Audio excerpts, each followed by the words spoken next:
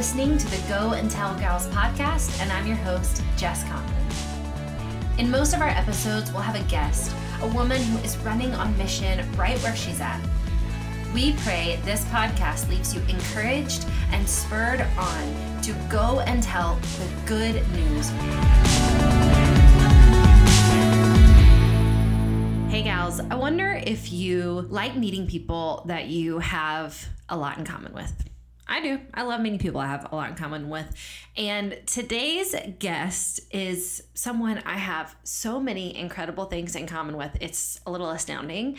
And I'm excited to share that with you. But more than that, I'm excited to share the message of her newest book with you as we talk about the difference between being nice and polite, the difference between being nice and kind, the difference between being a kingdom Christ follower and a follower of the ways of this world. So join me on this episode of the Go and Tell Gals podcast as we talk to Sharon Miller about her new book.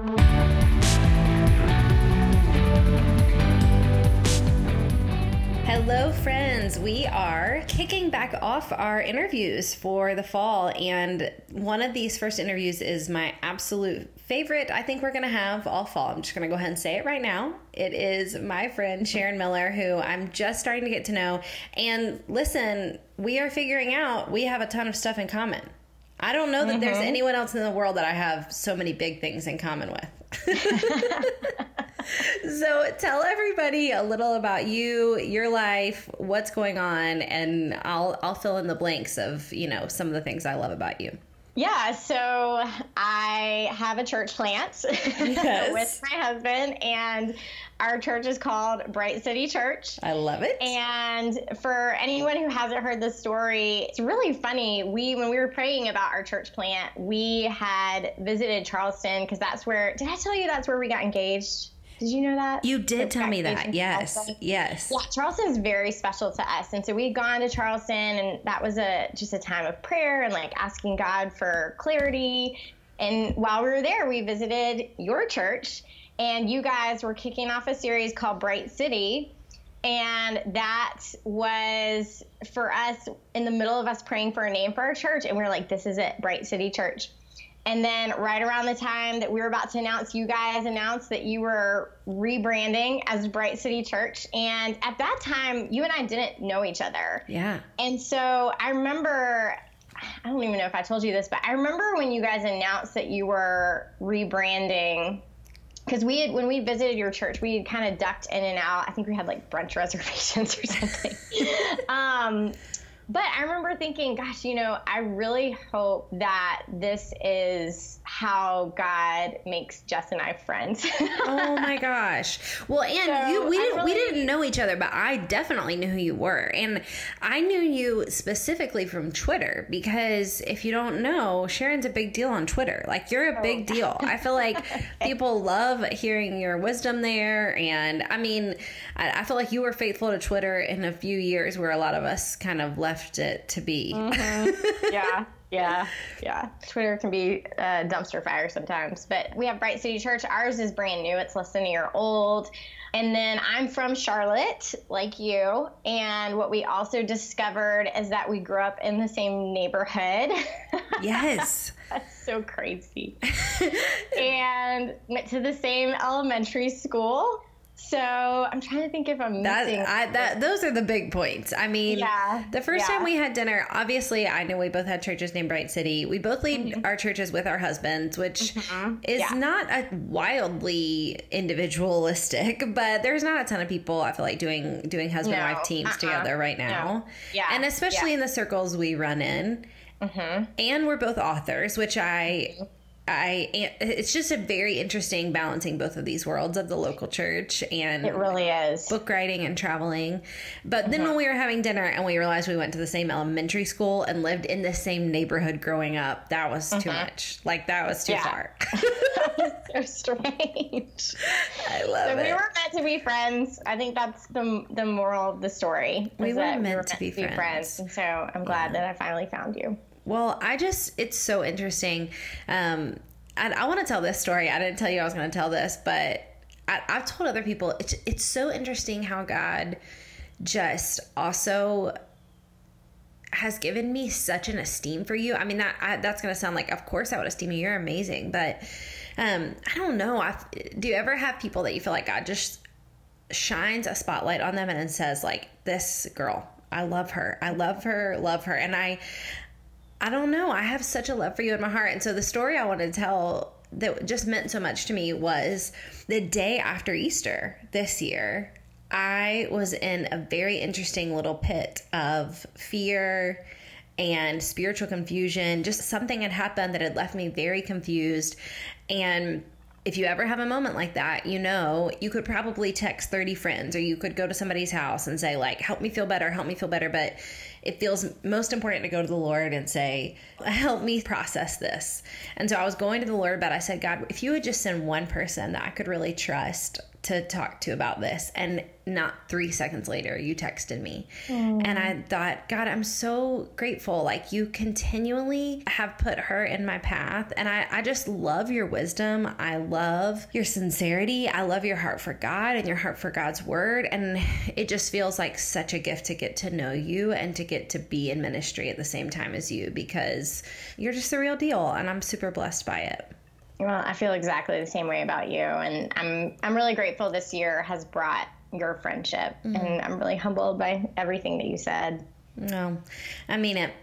Okay, let's dive in. I am dying to talk about your new book. I mean, I cannot wait to talk about this. I've shared this on the podcast before. I'm a little bit of an Amazon stalker. So if I know friends are having books coming out, or you know, I just like to like scour and see like what new books are coming out, because if you didn't know, lots of books are posted on Amazon months and months and months before they come out. And I think I saw your book like months before you said anything to me about it, or before I got it in the mail, because I just found the cover online one day and I was like, thank you, Jesus. This is a book we need. Oh, that makes me so glad. So tell us everything about it. Okay, so the book is called Nice, Why We Love to Be Liked and How God Calls Us to More. And I don't think you've gotten the like book yet. I haven't, right? No. So the book, when you get it, that word nice will be in gold foil, which I'm really excited about because that's just really symbolic of what this book is about.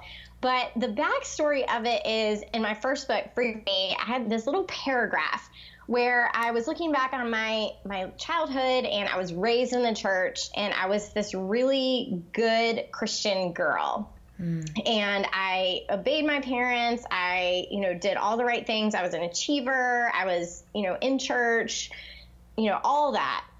And I could look back and I could see that at some point in time, my motives and my identity were actually really unclear, because being a good kid, being a nice Christian kid was actually really rewarding. Like it got me a lot of things. It got me, affirmation. It got me approval. It won me things. And so I could look back and I could see that I wasn't totally sure, was I being, a good kid? Was I being so nice all the time because I love Jesus so much? Or was I being nice because it got me things? And so I looked back and I could just see this confusion in my motivations as a kid and really just growing up.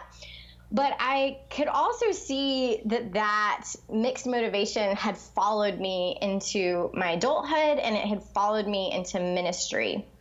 And one of the ways that it showed up, and you know this, Jess, like this hits home, is we both know that there's a lot of rewards, there's a lot of benefits if you are just really upbeat and really positive, and you talk about Jesus, but not like the hard things. Yeah. And I feel this, and I have felt this, especially when there's been stuff going on in the world. And like with my blog, there were times where I thought, this is happening in the world right now, and God's word has something to say about it. But if I write about this, if I speak about this, will people not like me anymore? Like, will people say I'm distracting from the gospel? Will people accuse me of kind of stepping outside of my lane? And so I wrestled with speaking about some things that Jesus talks about, because I didn't want to let go of this nice girl image that had served me really well. And when I realized that, it was really eye-opening for me. And it just caused a lot of soul searching. And over time, I just realized that there is this nice Christianity that we can disciple ourselves into. And it looks a lot like the real thing, but the fruit is bad. Yeah. Yeah. And the more I examine myself, the more I, was looking at the church, and Jesus says this. He says, you will know a tree by its fruit. Yeah. And as I was looking at, in my pursuit of niceness, this image, when I'm really good at looking good, what are the bad fruit that it has borne in my life? And I saw fruit of inauthenticity. I saw fruit of cowardice. I think that is what that wrestling was with, speaking boldly on things that God calls us to speak on. I could see cowardice. I think it bears fruit of corruption, where we're sort of okay with a family member, we're okay with a friend, or we're okay with a leader so long as they are nice to us. It bears fruit of self-righteousness, sentimentality, where we're all about a faith that feels good, and then even surprisingly cynicism. And so I was looking at these bad fruit that it bears, and I thought, it's important to name these. We need to name these, and then we need to think through, how do we cultivate a better tree? And so that is a very long answer to your question. I love it. I love it. It's so good. It's interesting. Just in the last year, I've started to have this conversation mostly just inside my head, but I notice sometimes it pops out where I've started to ask the question, like, what's the difference between kind and nice? Yes. What's the difference between polite and loving? And especially, obviously, where we live in the South, this feels like a spiritual stronghold. Oh, girl. This idea of politeness and niceness. And not only is it a spiritual stronghold, but it feels like, I'm going to use strong words, like it just feels like an absolute tool of the enemy to distract from the gospel and from actually loving people. You know? Yeah, I mean, that distinction between niceness and kindness, one of the things I write about in the book, there was another book that was really helpful to me by a guy named Barry Corey, and he has a book called Love Kindness, I think is what it's called. And he made this distinction that I've never forgotten. It was so helpful to me. He said that niceness has soft edges and also a soft core. It's just very, very squishy. And then harshness has hard edges and a hard core. But kindness has those soft edges, the same as niceness, but it has a firm core. Yeah. And so it has those soft edges of gentleness and, being loving, but it also has a spine. Wow. It is driven by conviction.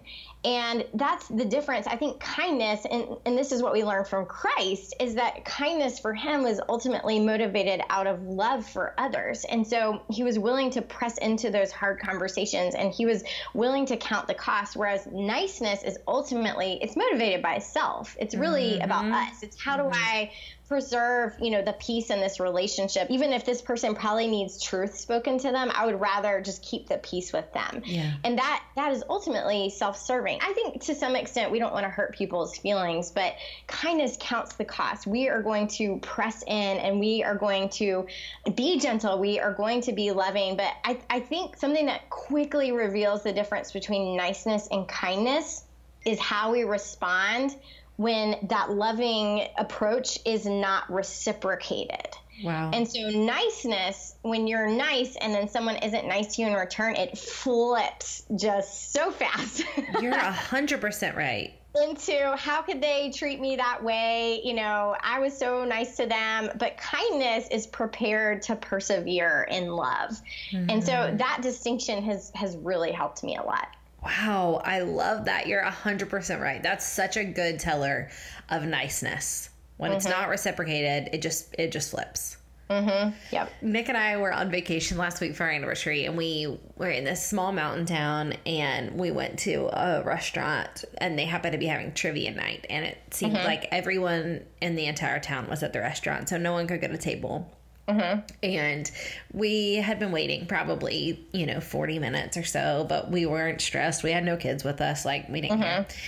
And there was another family nearby, all adults, like, they didn't have any kids with them, but they were fed up with waiting. And Nick and I just watched as the matriarch of the family seemingly went to the hostess, and with a huge smile plastered on her face and with a very sweet voice, she said, like, you should probably tell people that it's trivia night, and so no one's actually gonna leave, and you should probably warn people that they're gonna be waiting a lot longer than an hour, and so we're gonna actually go. We're pretty disappointed.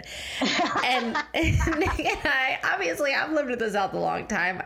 I'm very used to this Southern lady characteristic thing of, like, but when Nick and I were so marked by it, we couldn't stop laughing. We were like, why in the world did she think, like, saying something so passive aggressive with a smile was necessary? Like, she's obviously disappointed. She's obviously frustrated. Like, why smile? It just so hilariously interesting. I think the reason why this book is so necessary is because it's going to cut to the heart of, like, number one, like, that's not even nice. Like, sister, you're not being nice. Like, you're not even being kind. You're not even being loving. But also, like, why? Why anyhow? So it's going to get at some motives for a lot of us, I believe. But what I perceive about the book, too, is that it's also really logistical and helpful, giving women tools to actually walk in some of that God-given, Christ-given kindness. Yeah, well, that was something that I wrestled with. Like, initially, the seed of the idea for the book was naming these bad fruits. But then when I was trying to decide where would I go from there, what would be the second half? Because you can't just say, I see this and everything's terrible. I really wanted to give people tools. That's really important for me, is to give people tools. Like, what's the now what? And at first I thought, if I start with these bad fruit, then I need to end with what are better fruit? What are the fruit of the Spirit? And I thought I could kind of contrast those things. But the more I thought about it, the more I realized that's missing a lot of steps. And I think that's unfortunately how we talk about bearing fruit in the church. I remember the other day I was on Instagram, I think, and I saw someone was wearing and maybe selling a shirt that said, the front of it said, "Be brave, be kind." And I am all for courage. I'm all for kindness. I talk about both of them in the book. But realizing that that's not how fruit grows. You don't yell at a tree, grow apples. You have to cultivate those fruits. And that's something that I've honestly even become convicted of as a parent lately, because ever since I wrote this book, I've been really a lot more careful about my words, because it's so easy to just say, be nice, when what I really mean is be patient or be generous, be kind, that kind of a thing. But I noticed in myself, I was saying to my kids a lot, I want you to be kind. I want you to be generous. But then realizing I'm not giving them the tools for that. They're not just going to magically become generous people just because I tell them to be over and over and over again.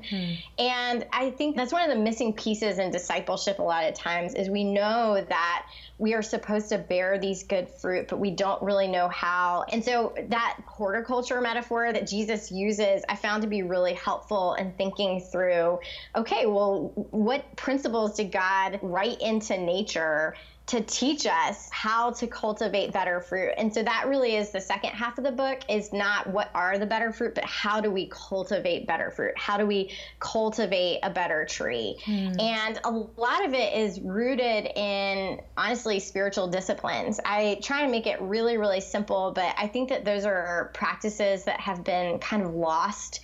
And I wanted to bring them back in, but I'm also really sensitive to the fact that a lot of people that you and I are speaking to, that term spiritual discipline sounds really scary and really intimidating. Yeah. Or just some other religion or something like that. And so I wanted to write it in a way where it almost felt like I'm going to take you by the hand and I'm going to make this feel as practical as possible, in the same way that if you're trying to keep a plant alive, if you're trying to grow a garden, that someone would walk you step by step and show you this is how you grow better fruit. And so that's my hope for that second half of the book. I love that. I love that so much.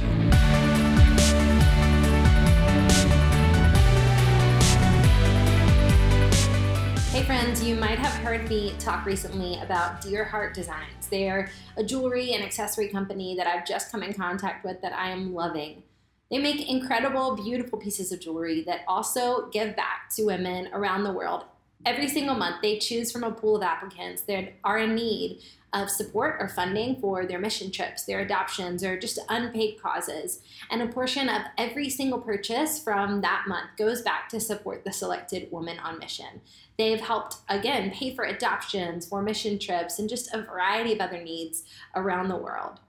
I love their passion for creating handcrafted, intentionally designed jewelry that equips women to spread the love of Jesus around the world.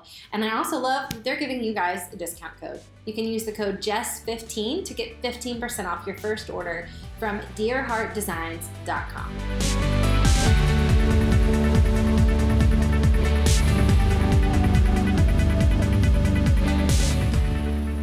Okay, well, the book comes out August 20th. Is that right? Yes. But tell the gals what they get when they pre-order it. Yeah, so I think by the time this comes out, the pre-order gifts should be available. And there's a couple things I'm really, really excited about. There's going to be a discount to a store here in Raleigh called the Flourish Market. Ooh. And I love the Flourish Market. It's actually where I am having my book launch event. Yes. And if anyone who's listening is in the Raleigh-Durham area, that's going to be on August 20th. And you can feel free, if you go to my Instagram, the link is in my profile. It's a free event that I am doing with my friend Emily Sexton, who is the CEO of the Flourish Market, and then my friend Molly Stillman, who she's just a ethical fashion advocate. And the Flourish Market, though, they're just this beautiful, beautiful store where they have ethical fashion and they advocate for women. The thing that's really cool about this store is the back part of their store, they just got a new space. They also have a shared workspace exclusively for women. And so Emily is just doing some really, really neat things in Raleigh. And so I'm excited to just spotlight her. But the store, every time I go to the store, it's where I get all my teacher gifts. Every time I go to the store, I'm just like, take all my money. Because I love it. Adorable. It's so, like, Emily is adorable. It's just the trendiest, cutest store. So there's going to be a discount to Flourish Market, and then there's also going to be a discount to another store in Raleigh called Design for Joy, which is doing something similar. They're making their own products, and I have a lot of their stuff that I love. And then the final big pre-order gift is a study guide that will go with Nice, and I had some help putting this study guide together, and it is awesome. Like, for a free study guide, it is awesome. I'm super duper excited about that. And so that's going to be available to everyone who pre-orders Nice. So good. Hey, our generation needs this book. We really need it. Friends, please do yourself a favor. Go pre-order Nice. Go pre-order one for your friend as well, just because we're going to need pals to walk through this together. And I believe on the other end of it, we're going to look more like Jesus. So I'm just so grateful for your work. I'm so grateful that you could join us today. And we love you, and we're praying for you, Sharon. Thank you, Jess. I love you too.